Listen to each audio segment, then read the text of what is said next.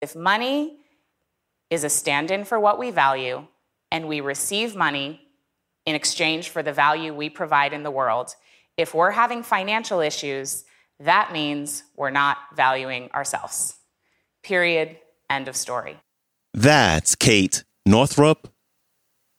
And this is the Depression Detox Show.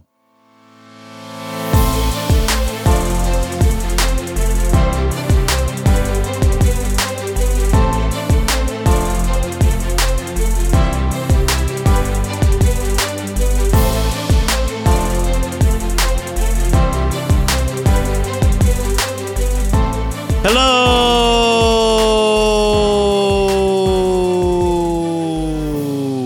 and welcome back to the Depression Detox Show, where we share ideas and stories to help you live a happier life. I am your host, Malik Josephs. Happy Tuesday. Thank you so much for tuning in with me today as we have a brand new featured speaker debuting on the show, and she is here to talk about turning our finances into a spiritual practice. And she also talks about the reason why we're not where we want to be financially. And then she ends her talk by sharing 2 financial self-care practices to get a better hold on our financial future.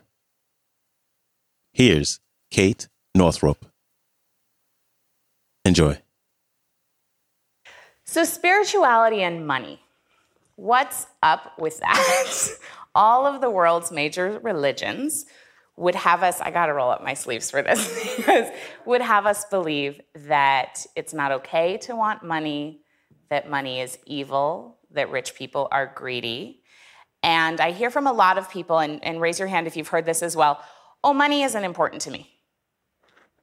And perhaps you've said it yourself. My question to people who believe that money is not important to them is your self-value important to you? And is your quality of life important to you? And is your well-being important to you? Because money is not about money, as I said, right? It's about what it stands for. And it's about nourishing ourselves first. So I'll tell you a little story. I went into business with my mom a couple years ago. Some of you might be familiar with her work. She wrote a book called Women's Bodies, Women's Wisdom. Her name is Dr. Christian Northrup. She's awesome. Love my mom. And she and I thought, we had separate businesses with a company called USANA. That's a health company. They distribute their products through word of mouth network marketing. I'm a huge fan of that industry. And so we had these businesses, and we thought, wouldn't it be great if we could go into business together, and I could do the behind the scenes work and she could do the front of the scenes work, and we could actually help a lot more people and touch many more lives if we went into business together instead of separating our energy. At the time, I was 25, and I thought to myself, oh, this will be great. I can team up with my mom's brand, with her notoriety, with her vision, and that'll be great because I don't ever have to really be accountable for what I'm doing. So I didn't think that consciously. In retrospect, that's what I was thinking. So we went about our lives, and I was living in New York City at the time. I was living in an apartment that my mother owned. I was going around with my little wheelie bag with my products and services, doing presentations, presenting myself as a women's financial freedom expert in New York City. I actually built up a little following there and was doing workshops. It was great, except for the fact that I felt like a complete and total fraud. I was living literally in my mother's home at the age of 25. I was teaching the concepts of financial freedom, which I'll tell you a little bit about that later because it's important. And behind the scenes, every month, my consumer debt was getting bigger and bigger and bigger until it peaked at $20,000 US. That was unfortunate. I felt really, I felt like a fraud. I felt like I didn't want to tell anybody what was actually going on. And I was, most of all, the most important part, I was afraid to even look at that myself. So I became a total avoider. I stopped opening my credit card bills. I stopped opening any sort of mail that looked even remotely financially related. I stopped looking at my bank account, and I just sort of hoped, right? I grew up in the spiritual world. So I grew up with the personal growth people and the Wayne Dyer and Louise Hay and all of these wonderful teachers. And I kind of had it in my head that if I just did enough affirmations and if I just acted as if, right? We've heard that, act as if you have what you want and then you will attract it to you. But what that did is it ended up with me in $20,000 worth of credit card debt. So I had kind of done a spiritual bypass around the nitty-gritty of what money is actually about. And I wasn't taking responsibility for what was actually going on there. So here I am, wheeling my bag around New York City, doing my thing, feeling worse and worse and worse and worse and worse about myself, but being so petrified that I couldn't actually do anything about it. And then one day I was on an airplane. And when I'm on an airplane, I actually found out that there is evidence for this. When I'm on an airplane, I get really good ideas. It feels like I'm closer to God, and I'm up there in the sky, nobody's bugging me, whatever. And I said that on stage, and a NASA astronaut came up to me, and he said, actually, that's true. There's something about the ions in the air up there that do something to your brain that make you more open to creative ideas. So should you ever be on an airplane, get out your journal. And I was journaling to myself, and I was reading at the time Barbara Stanny's book, Overcoming Under-Earning, which I can't recommend highly enough. So barbarastanny.com, her book. And I was taking her class, which was about basically getting out of the financial pickle that I was in. But I had taken her class a couple times before and had never done any of the exercises. Have you guys ever done that? Or you read the book and you're like, oh, that's great. That's an exercise page. I'm just going to keep going. And the author will say, like, stop and do this exercise. It won't work without it. And you're like, psh, not for me. So it was my third time actually through this particular work. And I decided, okay, well, I'm still in credit card debt, and I still didn't even know how much because I wasn't paying attention. I wouldn't actually look at it. And so I'm writing around, and I'm like, what's my problem? And what I realized as I was writing, it all kind of came down. I realized, oh, my lack of financial awareness is directly related to a lack of self-care and self-love.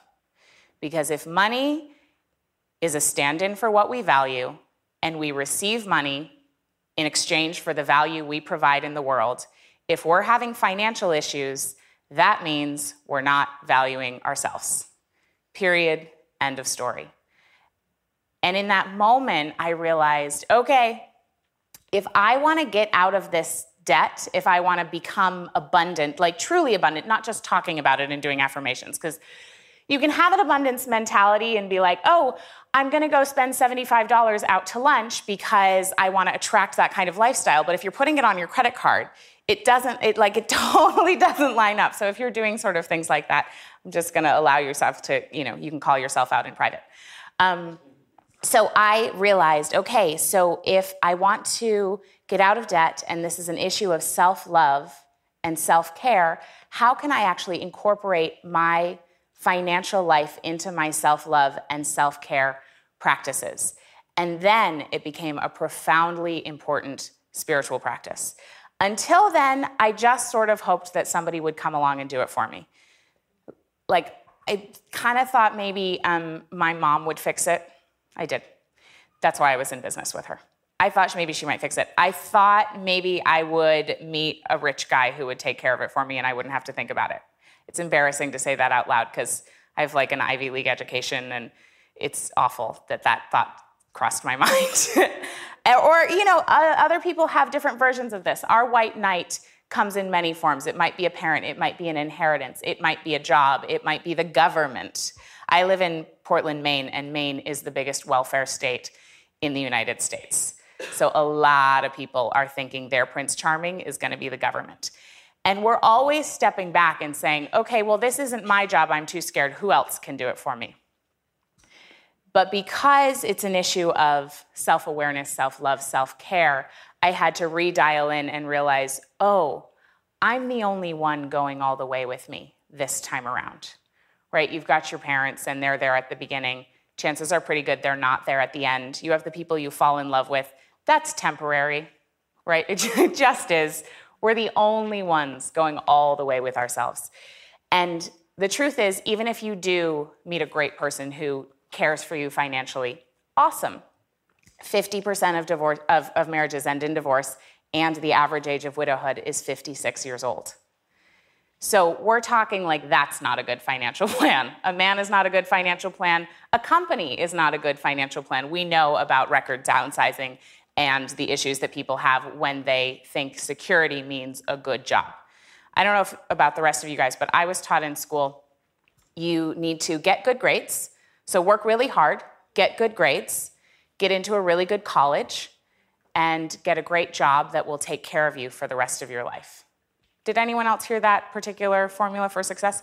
And how many people in this room, I don't usually ask this, how many people followed that and are still with the same company they graduated from college and went to work for? One person. Nice work. That's awesome. So it's an exception to the rule, obviously. And the idea that somebody's going to come do it for us is a bypass of our power. Because our money, sex, and power lives right here. Our money is inextricably linked with our sense of personal power. And so when I realized that, I started putting into place a couple of financial self-care practices that I want to tell you about. And then I'll tell you the end of the story. Number one, I was so remedial with this, and I was so scared, and I was so in la-la land that the only thing I could get myself to do was look at my bank account balance every morning. That was it. I knew that I needed to pay off my debt. I knew that I should probably read a book or two. I knew that I should do various things, but I had to start really small. So if you're in any sort of financial pickle, whether it's debt, whether it's making less than you spend, whether it's just wanting more money, it doesn't actually matter. It doesn't have to be a pickle. It could be just simply wanting to expand in your financial life. My recommendation is in the morning, when you get up, probably you meditate or do some sort of morning practice. Check your bank account balance after you do that. And look at it and give a little gratitude for what you've got. Because everybody in this room has a roof over their head, has some food to eat, has all of those things. So there are so many ways in which we're abundant right now, which is one of the ways that you can wind your financial practice around your spiritual practice. And so every morning I would get up and I would look at my bank account balance and I would say thank you, even if the number was negative, because sometimes it was. When I stopped using credit cards, I started overdrawing my checking account every day. So it takes practice. So that's one thing that I would recommend doing. The other thing that I did is I started renaming bills invoices for blessings already received. So invoices for blessings already received. What that means is when I get the bill from the electric, from Central Maine Power, that means I've had electricity care of CMP for 30 days. And so an invoice for a blessing already received is a moment, it allows you to take a moment and give some gratitude and notice all of the ways that you've already received that blessing and are already enjoying it.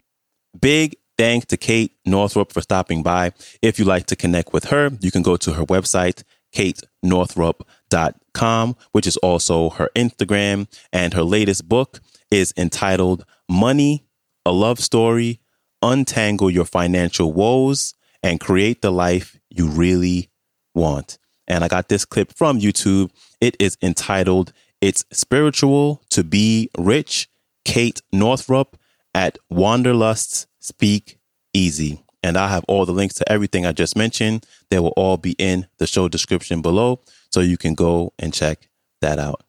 All right, that is a wrap for me. I hope you have an abundant rest of your day, and I will see you back here tomorrow.